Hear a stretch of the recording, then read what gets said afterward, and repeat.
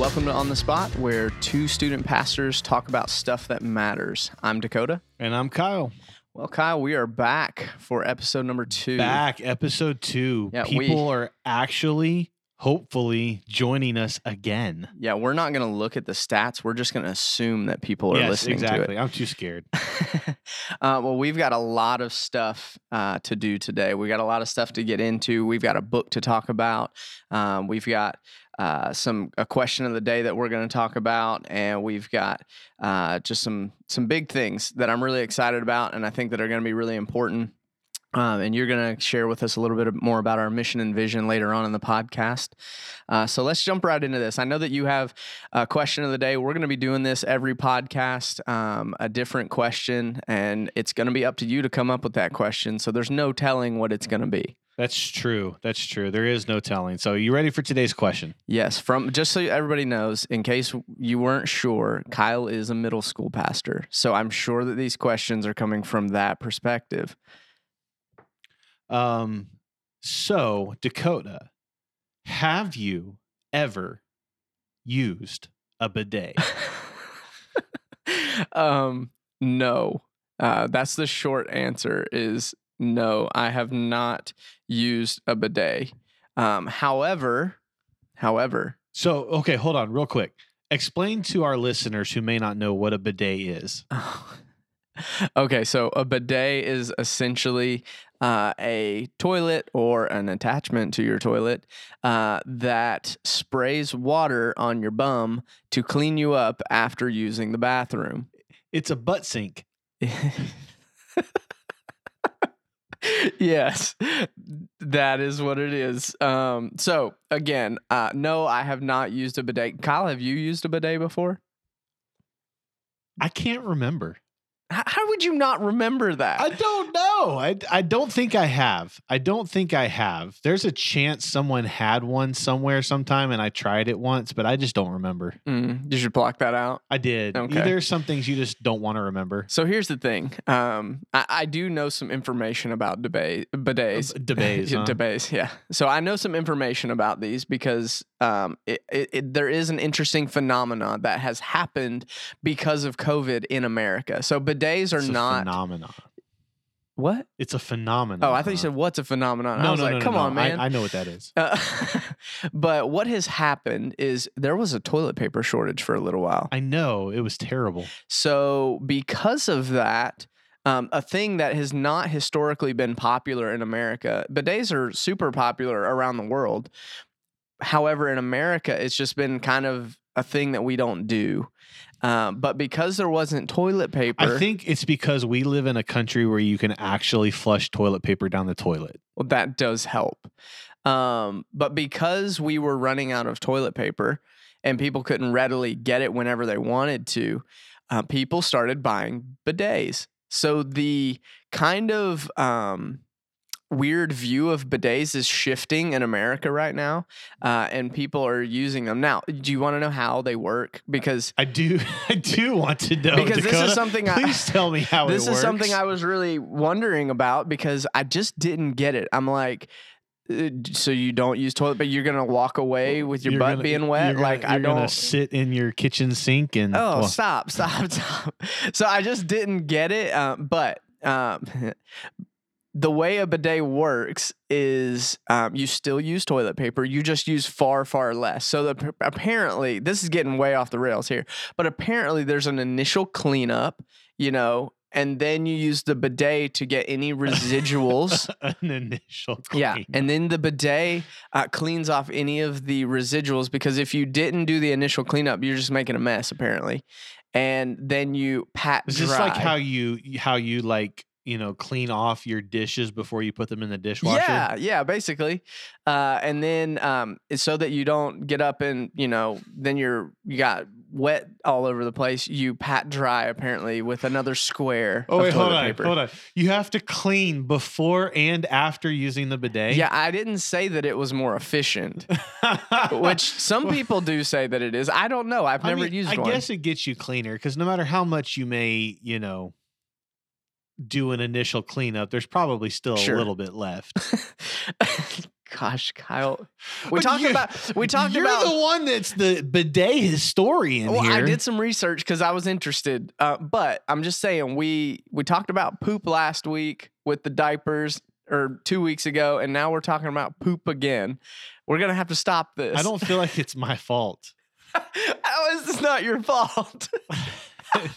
The bidet question is, yeah, you can answer that without talking about poop, right? Well, I want to make sure that everybody knows what it is and I mean, that's a good point. kind of why I haven't used one.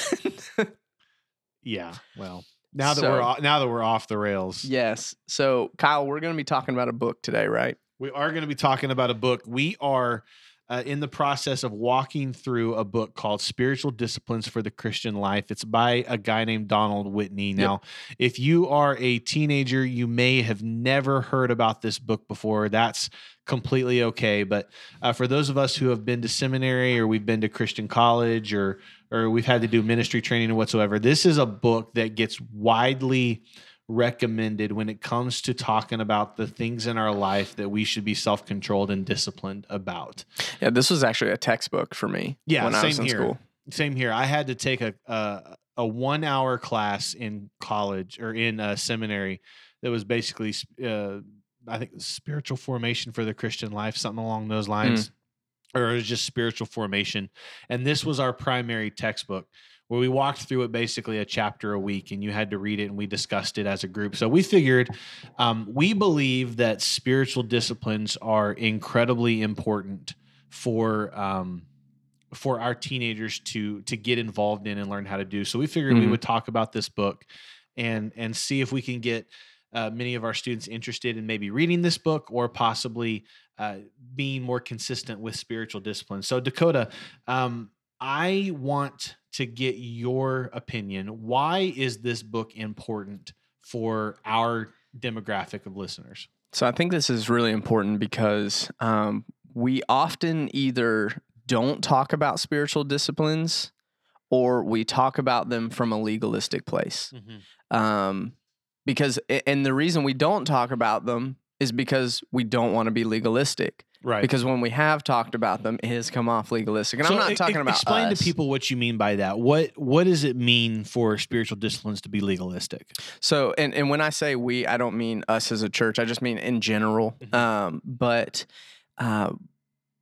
spiritual disciplines can become very legalistic when we view them as something that adds to or enhances our salvation, or it is the reason for our salvation. Yeah. Because here's the thing. You have to do these things in order to be considered a good Christian. Correct, which is not true. Like me being disciplined in my Bible reading or in my prayer life is not what makes me a Christian. Right. And it doesn't make me more of a Christian.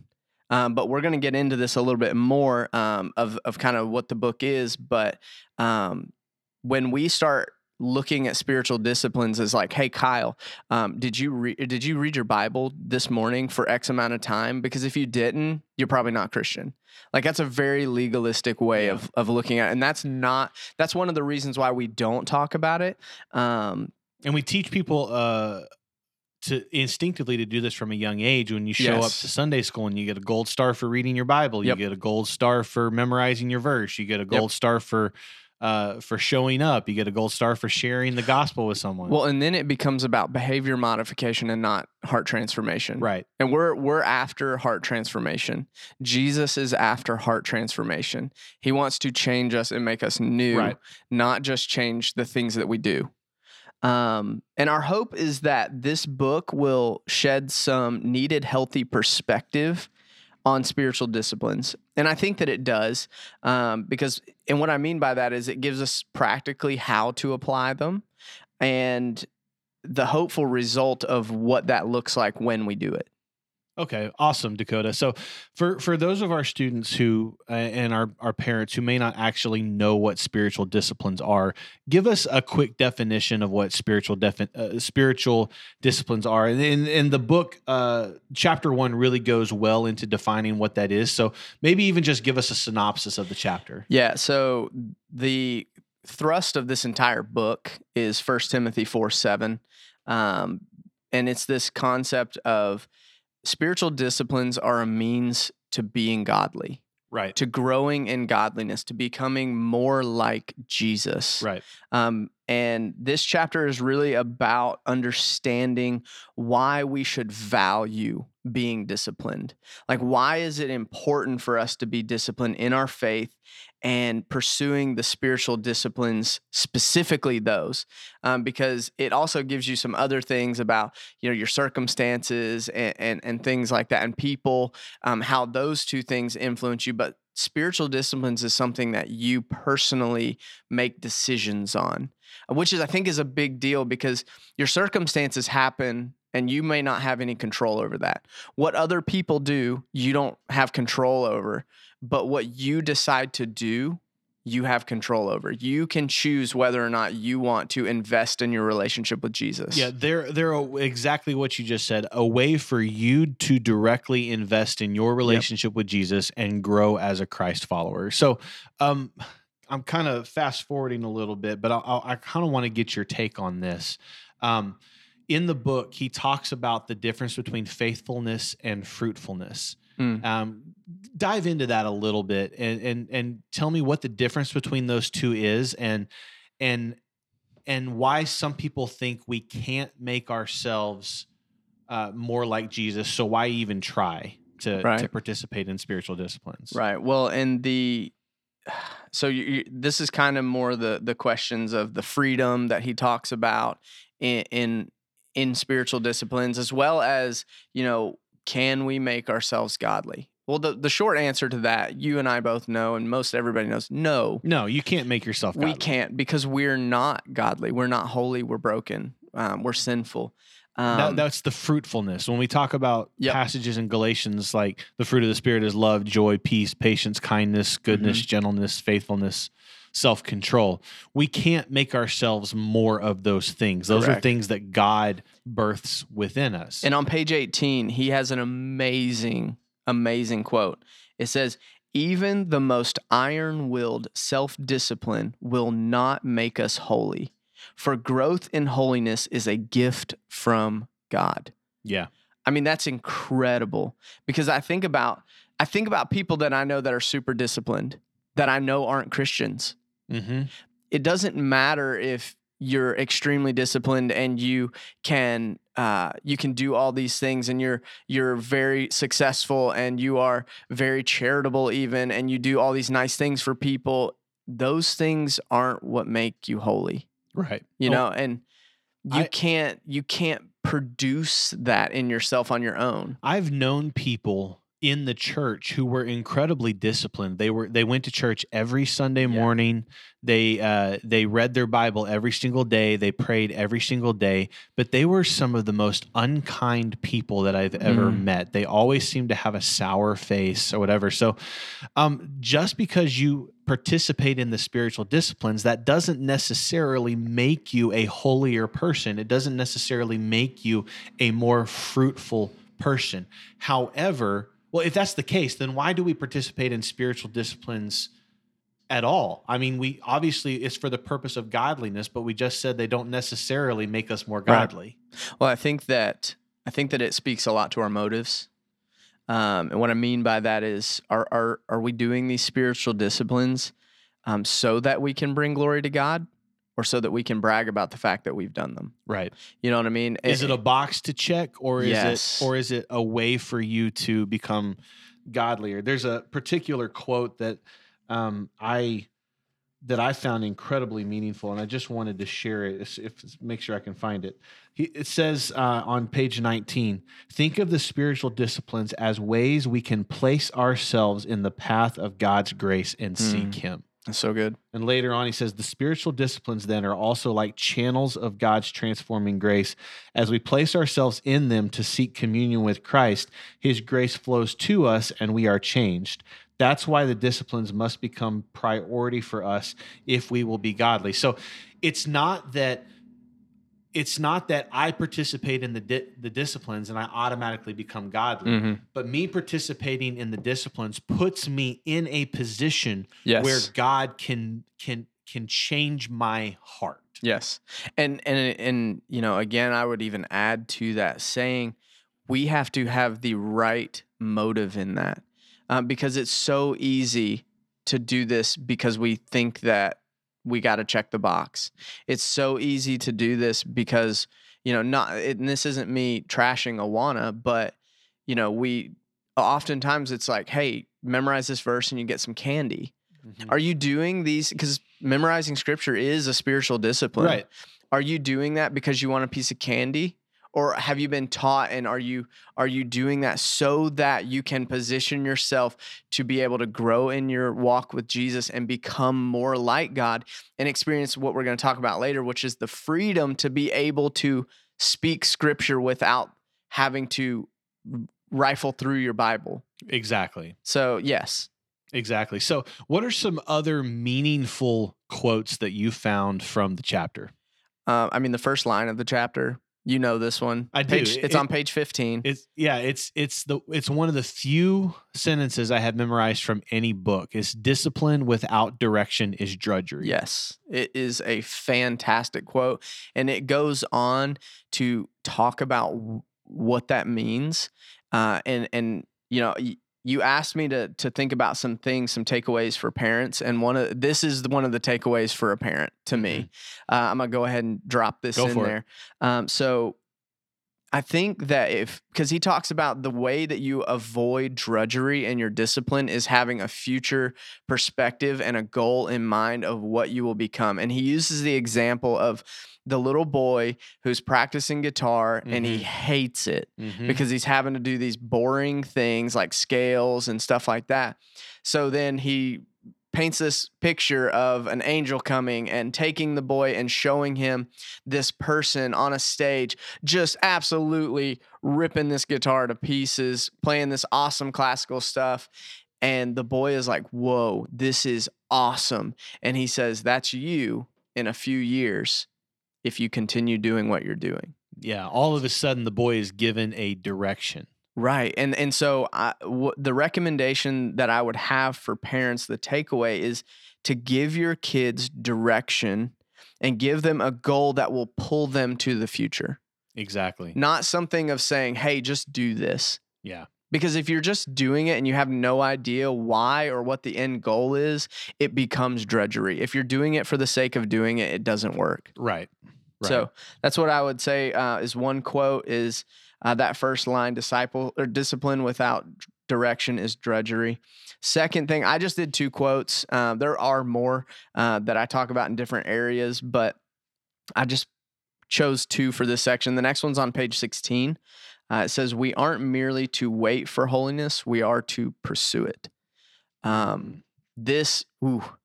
hit me pretty hard because I started thinking about how often am I pursuing holiness? Sure, I'm studying the Bible. Sure, I'm doing these things. Yeah, I pray. But am I pursuing holiness? Am I pursuing becoming more Christ-like? And this brings into question exactly what you were talking about before, the fruitfulness and whatnot is, am I doing this to become more like God, or am I doing this because I feel like I'm supposed to? Because if we are just doing it and we're missing out on what God is trying to teach us through it, it's pointless. Because I can pray and I can do these spiritual disciplines and I can memorize the Bible, but if I'm not seeking God, how do you want to change me in this? How do you want to sanctify me in this, which is the process of making me more like Jesus and making me more holy? Yeah. If I'm not looking for that in my spiritual disciplines, am I accomplishing anything? No. Exactly. So this one wrecked me. I had to stop. Yeah. I had to stop reading for a little while and do actually some confessing in that I was missing some things that I should be doing. And this, again, is not a legalistic thing. This was a conviction of the Lord in saying, hey, I want to make you more than you are. Right. But you have to want that and you have to seek that. Yeah, exactly. You can't pursue the spiritual disciplines as an end in and of themselves. Right. We don't read the Bible because God thinks the Bible is important. God thinks reading the Bible is important. We don't pray because God thinks praying is important. We read the Bible and we pray and we memorize scripture because we want to connect with Jesus. We want to connect with God. We want to become more like him. Yeah. If that is your end goal, then reading the Bible and praying and memorizing scripture and worship and sharing the gospel with people, all of these things are going to be incredibly fruitful Yeah. and valuable. But if it's not, they're just going to become another activity. Mhm. If you're reading the Bible just for the sake of reading the Bible, then in many ways it's a waste of time because there's no power in it. Sure. We read the Bible to connect with God, to experience his life change in his timing. Well, and that even speaks to, do you know about God or do you know God? Yeah. And I even think about some of the things of, do I want to actually experience God or do I just want to do the things that I'm told to do? Do I want, and that speaks to the fact that, do you have people in your life that can help you be pulled to the future? Do you have people in your life that are godly, that are pursuing the Lord and becoming more holy? Because if you don't have those, are you seeing the goal? Right. Because you can absolutely see the goal in Jesus, and we Mhm. will reach that goal one day when Jesus comes back or we end up in heaven. But to have a tangible person in your life that is ahead of you in their walk with Jesus will help propel you and to draw you and to avoid that drudgery in spiritual discipline. Exactly. It gives you a vision of what could be. Absolutely. And this is why as a student ministry, we value 1 Corinthians 11:1 so much. Mm, When Paul says, imitate me as I imitate Christ. right. We long to put people in front of our students that are worth imitating, Hmm. because we understand the value of casting a vision of what their lives could be like if they would just pursue God. Right. So awesome. Let me ask you this question. Why do you think teenagers or many teenagers shy away from spiritual disciplines? That was a good question. And I think it has a pretty simple answer. I wanted to come up with something that was pretty in depth and all this, but I think the answer is pretty simple. I think that the practical value is unclear.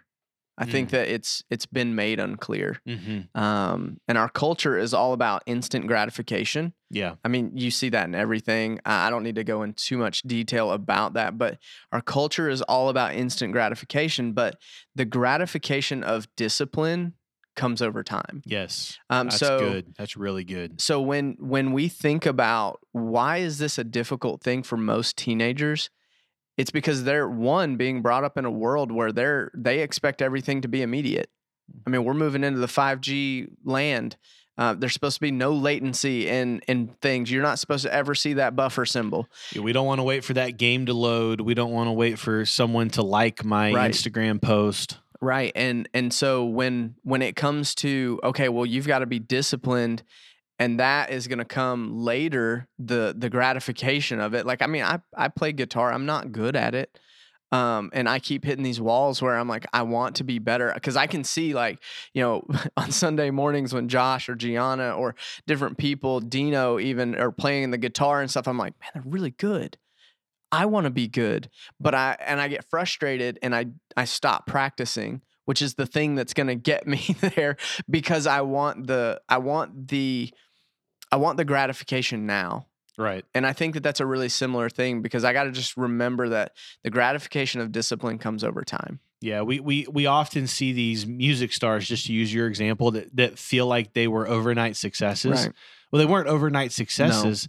Their overnight success came from discipline over time. Right. And eventually they hit a breakthrough. And that's the same with your spiritual disciplines.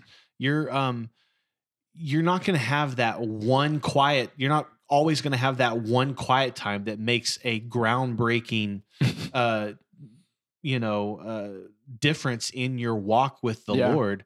But what is going to make a groundbreaking difference in your walk with the Lord is having that quiet time consistently over time. Yeah. And that's not to say that you won't have those.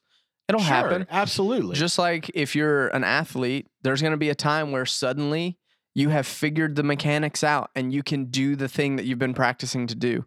When you're a musician, maybe you're trying to figure out that chord and now you can finally do it. When you're a Christian, you've been battling a thing for a long time, and then God helps you understand how and why, and you're free from it. Yeah, and it's funny that you use the word free there, because I think in many times we feel like discipline is a it cost me my freedom. Right. It I could be outside playing with my friends. I could be on the video game system playing with my friends, but Mhm. instead I'm disciplining myself to do this one particular thing. It feels like I've lost my freedom, but in all actuality, discipline helps me earn my freedom. Right. I can recall that verse in the moment when I am counseling a friend of mine because I have disciplined myself to memorize scripture. Yeah. I can know the will of God when I'm trying to make a particular decision because I have disciplined myself over time to know what scripture actually Right. says. It's our discipline over time that gives us the freedom to walk in the ways of the Lord. Mhm. Kind of like, Eric Clapton has the freedom to play just about anything that he wants. Our kids probably don't know who Eric Clapton is, but that's okay. One of the greatest guitarists ever, in my opinion. I agree. But he has the freedom to play just about anything he wants because he's disciplined himself over time to learn how to play. Yeah. Well, and the book, when it's talking about this I can't say that word. Juxtaposition. There we go. We did it at the same time. Yes. Of Jinx, discipline. You owe me a Coke. A Diet Coke. Absolutely. The juxtaposition of discipline and freedom. The book talks about that a lot in this first chapter. And he actually says a phrase. He says, freedom is the reward for discipline. And I thought that was pretty interesting. It's exactly what you're saying.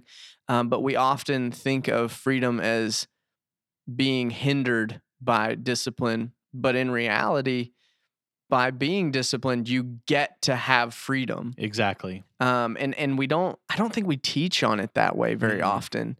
Because we focus so much on the details of being disciplined. We focus on the discipline itself rather than the end goal of the discipline. Yes. And when we do that, we make it so terrible. Yeah. We make it seem like the worst thing in the world. You've got to do this really terrible thing if you want to be godly. Yeah. And honestly, so you asked me what are some things that I didn't like about this chapter. And at first I was thinking about that because I felt like he was just talking about all the spiritual disciplines. And I was like, I don't want to read this anymore. He's making me feel terrible. He's listing all these things out and saying, you got to do all these things. But that wasn't what he was doing. He was just saying these are all different spiritual disciplines. And the reward for actively doing these things, not necessarily all of them at once. Because I think about Craig Rochelle. Mm-hmm. I love Craig Rochelle. He's great. But he does this thing where he commits to one discipline every year. Okay. And it's a new one every year. And he's been doing this, I think, for like 7 or 8 years. And he talks about it a lot on his leadership podcast. He also talks about it in a couple of his books that he's written. But like one year, it was reading the Bible. And so he focused on that the whole year. And by the end of the year, he had developed a consistent discipline of reading the Bible.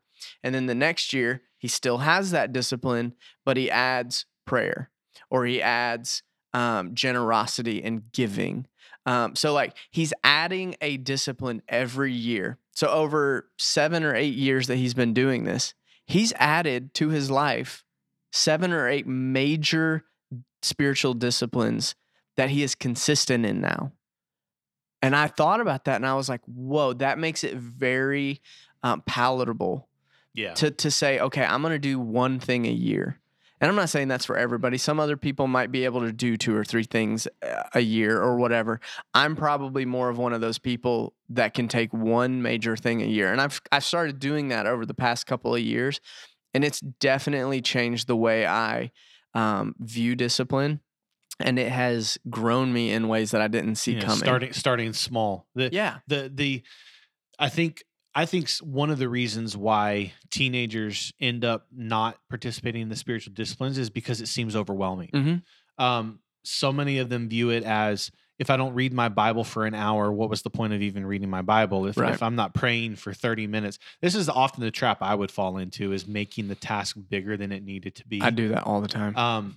So, if I'm not reading, so many of these Bible plans are, I'm going to read the Bible in a year. Well, you end up having to read like 5 chapters of the Bible a day almost. And, if you've never participated in reading your Bible consistently, going from not reading your Bible to an hour of reading, or reading 5 chapters of the Bible, that's overwhelming. So I think one of the reasons why teenagers don't participate in spiritual disciplines is they get overwhelmed pretty quickly. Yeah. When I would do just exactly what you recommended, starting small. If you've never read the Bible, read 1 verse a day. Start with a verse of the day from the Bible app, or start with reading maybe 1 chapter of an easy to understand book. Don't start with the book of Hebrews or with the don't start at the beginning of the Bible, because eventually you're going to hit some really difficult passages. Start with a book like John, or a book like Luke, or Mark even, or one of Paul's letters and stuff like that, and just work your way up from a couple of verses a day to maybe even a chapter a day, a short chapter with 15 verses. Well, and I like that you say that, because I think we talked about this a while back. I don't remember who it was, but I was listening to a podcast. It was a leadership thing, and he was talking about how to grow in discipline as a leader, right? And I think that the principles are the same here. He was like, I wanted to become a person that went to the gym every day. I saw all these people that were in great shape and they went to the gym every day. He was like, but they go to the gym for like an hour and a half every day and they work out all these things. And he said that he consistently tried to do that, but would be so sore and so beat down that he wouldn't go back because it became overwhelming. So what he started doing was he would literally drive to the gym, walk in, and do 1 exercise and leave.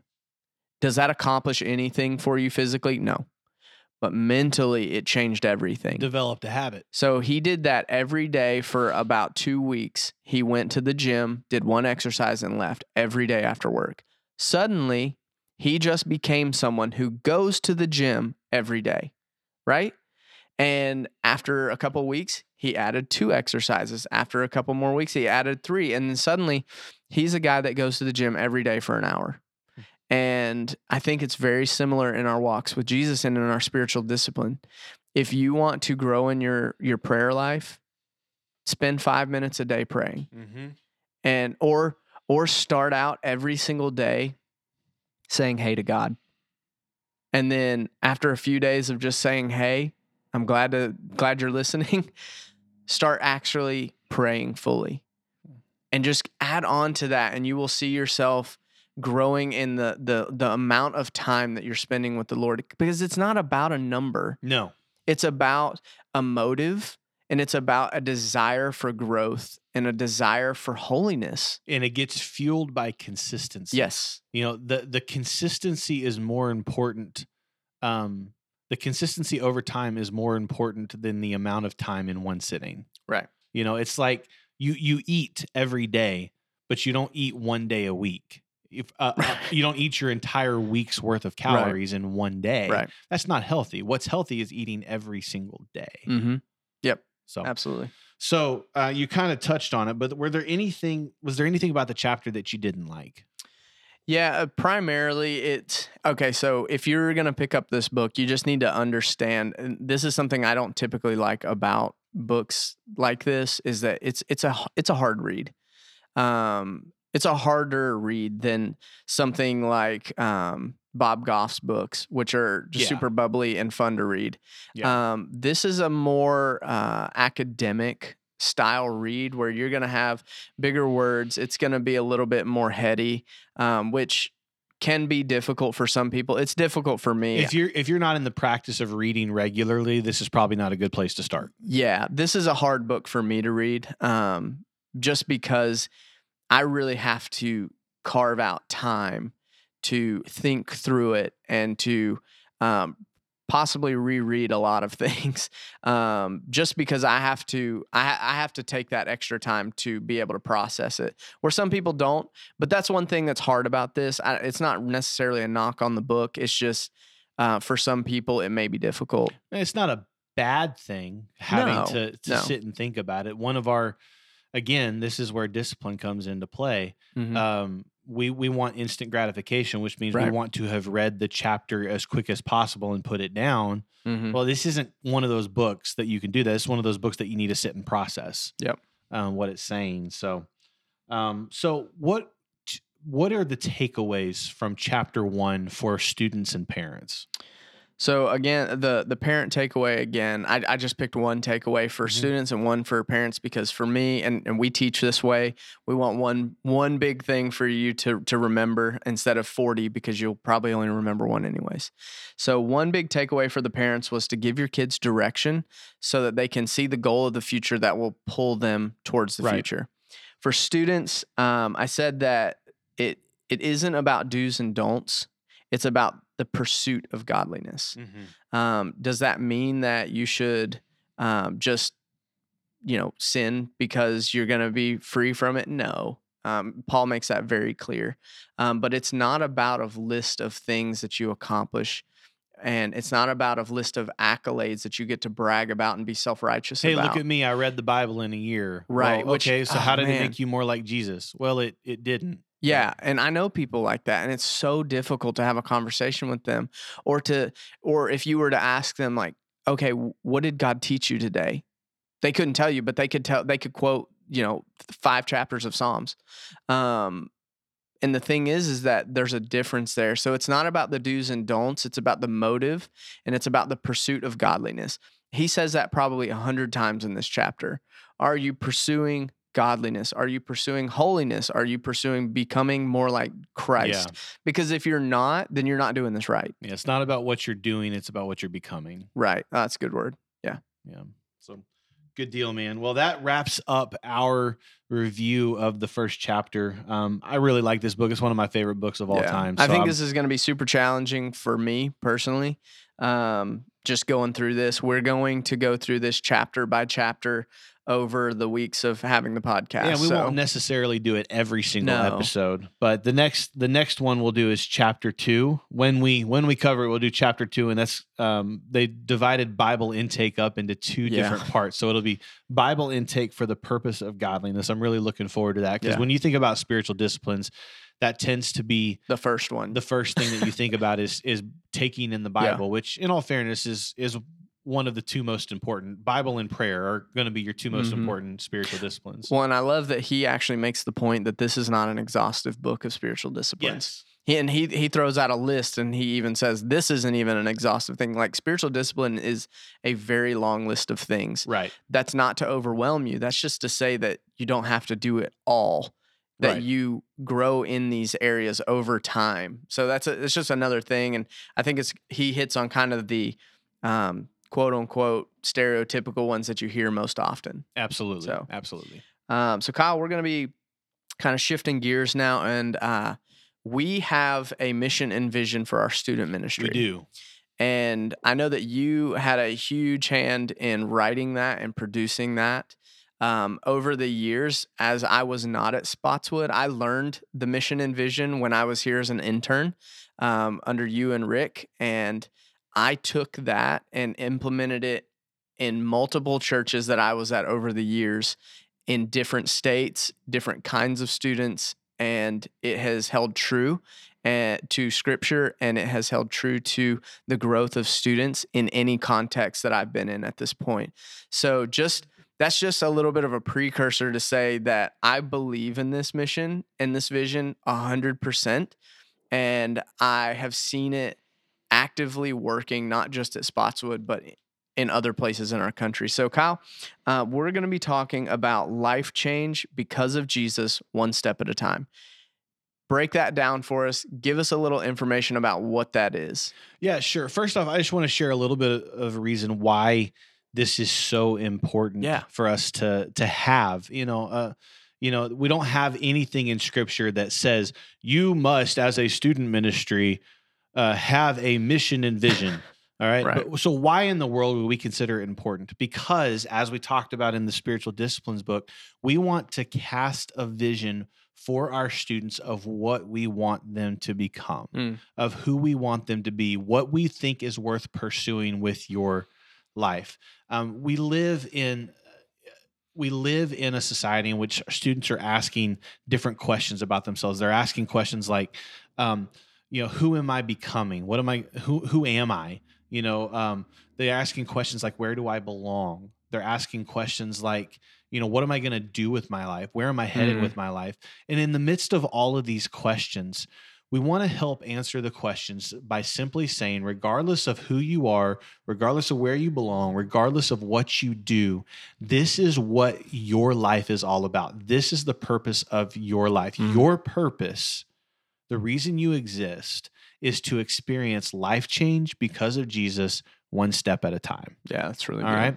So just to break that down just a little bit, why do we say life change? Because you go to some churches, and the church, it's pretty clear, is all about, they believe that the reason why student ministry exists is to teach kids the Bible. Mm. Okay. Some student ministries you may go, and the whole reason for existing is to give their students a place for them to where they're not getting in trouble. I want them to have as much fun in the student ministry because we know it's going to be clean fun. We know it's going to be good fun. We know that they're not going to be participating in all of the hooligan things out in the world. Mhm. That's not the reason why hooligan. Yeah, that's not the reason why student ministry exists. That's not the reason why the church exists for anybody in general. Right. At the end of the day, the purpose of church is not simply to teach the Bible. It's not to keep people out of trouble. It's not to it's not just to give people community. The purpose at the end of the day is so that people would experience life change. Yeah. We want them to be able to come as they are, but as a result of being here and encountering Jesus, we want them to not stay as they are. That Jesus literally transforms their life. They become a new person. Jesus says in Scripture, I have come that they may have life and have it more abundantly. He talks about in Christ you are a new creation. The old is gone, the new has come. It's all about you becoming a little Christ. That's what the word Christian means. Mm. So we want our students not just to read the Bible. We want our students not just to hear the Bible taught. We want our students to actually believe in and become like Jesus. Mm. That's good. Okay. And we say because of Jesus, because that's the only life change that matters. You've Yeah. probably known lots of people over the course of of your time on this earth who have changed.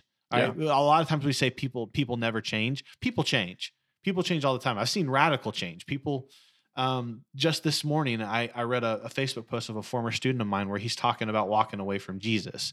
I'm not certain he was ever a Christian to begin with, but that's a little bit of a change in his life. Yeah. Well, I mean, you also hear about people who are addicts and they come out of that, but that they don't know Jesus at all. They've never even stepped foot in a church. Right. You got some people who changed their life. They were overweight. Yeah. And they got in shape.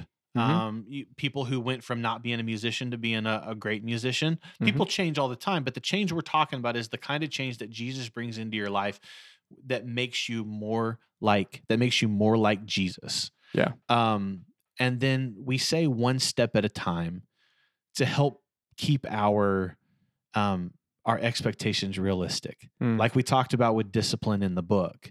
Discipline is what happens consistently over time. Yeah. Becoming like Jesus, life change is not what happens in a moment. It's what happens consistently over time when you keep taking the next step. It's not about getting to the end goal today. It's about taking the next step that God has for you today. Yeah. And that next step is going to be different for everybody. This is really important when I talk about this mission and vision with middle school leaders, because a lot of times with middle school leaders, it's all about tilling the soil, but you never actually get to see the fruit. Yeah. I get to typically see the fruit in Right. high school ministry. Exactly. So Thanks, man. sometimes our leaders can get really frustrated day in and day out Yeah. when they had a really great small group lesson one week and then they had 5 weeks straight of what feels like not a great small group lesson. Mm-hmm. You know, a lot of times what I have to tell them is, listen, it's not about that feeling you get about having a really great session. It's not about feeling like you finally made that breakthrough. Mm-hmm. It's about being faithful over time, helping students take the next right step. Because after they take the next right step, over years of taking the next right step, we're going to notice that they're further along than they were to begin with. So that's the vision that we cast for our leaders. Don't look at the major life change that you want them to experience. Just look at each kid and ask yourself, what is the next right step that this student needs to take? Yeah. And that's probably a good word for our parents too, is don't look at how far your student is from the end goal. Ask yourself, what is the next step they want to take, and be willing to celebrate that when they do take that step. Yeah, because man, we've said this multiple times today, but the idea of making things palatable and making things not overwhelming, because we're so good as a society at saying, like, you've got to accomplish all of these things. Mm-hmm. You've got to reach all of these things. And we can look at the Bible and be like, you've got to be Christ-like. Well, that seems easy. Right. You know what I mean? Like, it's Jesus. He was perfect. So by you saying that you need to be Christ-like and holy, you're saying that I need to be perfect. Well, I don't do that well, so I must be the worst, you know? But instead of saying that, yeah, that's the goal. That's where we want to end up. But instead saying, hey, you know, what are you struggling with right now? I have this conversation with high schoolers all the time. I ask them, in a discipleship relationship, where do you think that you are right now as a believer on a scale of 1 to 10? And you can kind of tell a lot based on their answer. Most of the time you'll get about a 7, you know, but when someone really 7, which is code for humble enough, you know, I'm doing really, really well, but I know I'm supposed to be humble. Right. And then you have the really honest student who's like, I'm probably a 3.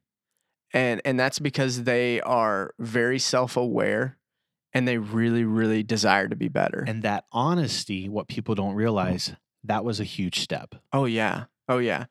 And so you can kind of gauge where their next step is just based on a few questions. So for parents and for adult leaders and for us, it's a good reminder of, we've got to be diligent enough and discerning enough to help them see what their next step is. Exactly. So that we can guide them in that direction, because, you know, the scripture says that it's a lamp to your feet and a light to your path. Back in the day, those lamps didn't give you much light. It's not one of those 10,000 lumen flashlights that you can see a quarter mile up the road. You're seeing 1 or 2 steps max. Right. And you've got to trust every step that there's not going to be a cliff in the darkness. Exactly. You know what I mean? So I really take that perspective a lot, and going, we're just taking another step so that we can reveal the one after that. Yep, exactly. And, you know, if you show up to any of our events or environments, you're going to constantly hear us ask this question: what is the next life change step that God wants you to take? Yeah. What is the next life change? In fact, we evaluate many of our events this way. We ask our leaders, you know, at an event like Elevate, for example, we want, one of our goals for Elevate is that, you know, 25 to 50% of our students, a quarter to half of our students, would be able to identify the exact next step that Jesus wants them to take. We may know what that step is, but it's so huge for students to be able to recognize what that step is, and then have the courage to share it with someone and then take it themselves. Yeah, because then they want to take it once they have identified it, because they see the importance of it and the value. Exactly. So yeah, we will continue walking through our mission and vision, because it's a lot more than just this one line. This is kind of the all-encompassing thing, right? But we have a strategy. we have the 3 C's, we have all of these things, and we're going to break that down over time because we want to give all of these things the time that it requires to give parents and students or anybody that cares to listen a good understanding of what it is and why we do what we do. Exactly. And that's the key right there, is helping people understand. A lot of times they'll say, why do you do the event that way? Or why are you doing that particular event? Or why aren't you doing this event whatsoever? This is the grid work that we put everything through, the framework that the filter, so to speak, that helps us determine why we do what we do and what we do, because we believe it'll help us be most effective in helping students experience life change because of Jesus, one step at a time. Yeah. So we're coming to the end of our podcast, which means that it's time for a rec. It's time for a recommendation. I gave a recommendation last time, Dakota. I think it should be your turn to give a recommendation. So, Dakota, what do you recommend for our listeners today? So I've been going back and forth, and here's the thing. I am not recommending a bidet. Let's just get that out of the way. Well, you haven't used a bidet. Right, How can so you I can't recommend really something recommend that one. you've... But I've done the research. You have done the research. It's like the person who recommends the Bible, but they've never read the Bible. Right. Oh my. Just saying. So, my recommendation today is a pretty simple one. We go to lunch periodically. Yes, right. We do. And we've taken Josh to lunch with us periodically. And where do we typically go? We go to El Patron. Right. Because El Patron's amazing. Yeah, me and you have went to Chili's a couple times. Yes, true. Which listen, their soup and salad and chips lunch deal is killer. It is. That's not my recommendation, and Chili's is not a sponsor, but if they want to be, they can. Absolutely. I will eat Chili's every single day if they would be a sponsor. But my recommendation is actually the thing that I haven't personally ordered, but I have eaten at El Patron. It's that cheese dip that Josh gets every time we go. Cheese dip's so good. It's my favorite Mexican cheese dip. It is a little bit cheese dip. I don't know. Queso. So the Mexican Palace or Mexico Palace down in South Point, which is like right across the street. Yeah. It's really, really good. It's like the food is on par with El Patron. However, their cheese dip, their queso, is not quite as good. The queso at El Patron is, in fact, I often get the fajita burritos because they dump the queso on top of the burritos. It's so fantastic. Yeah, it's a good time. So my recommendation, El Patron's queso. Yes, check it out next time and tell them Dakota and Kyle sent you. Yeah, they're not going to know who that is, but you can still tell them. So we really appreciate you jumping in and making us a part of your day, letting us talk into your ears or watching us on YouTube. If you haven't already, make sure that on YouTube you are subscribing to the channel, because we do have other content that we are putting out as a student ministry at Spotswood Students. Hit the notification bell as well so that you can be alerted when things come up. Also, you can find the podcast anywhere that podcasts are at, whether it's Spotify, whether it's Android. I don't know what their thing is. I don't know. Does anyone know what Android does? Dan Cook knows. Apple Podcasts. Dan under the bus in episode 2. Dan only uses Android products. He is not a Mac person. He uses Microsoft products too. True. But none of these are sponsors, by the way. But again, if Mac wants to sponsor us, I'm all in. If Windows wants to sponsor us, I'll just say no thank you. So you can find the podcast anywhere. Just look it up at On the Spot, and it should pop up. There's going to be 2 Bitmojis of me and Kyle that you can laugh at. But make sure that you are subscribing and rating us, because that's going to help our podcast get out there. Share it with other people if you feel like what we're talking about matters. But just know we will be back on the spot every other week to talk about stuff that we think matters.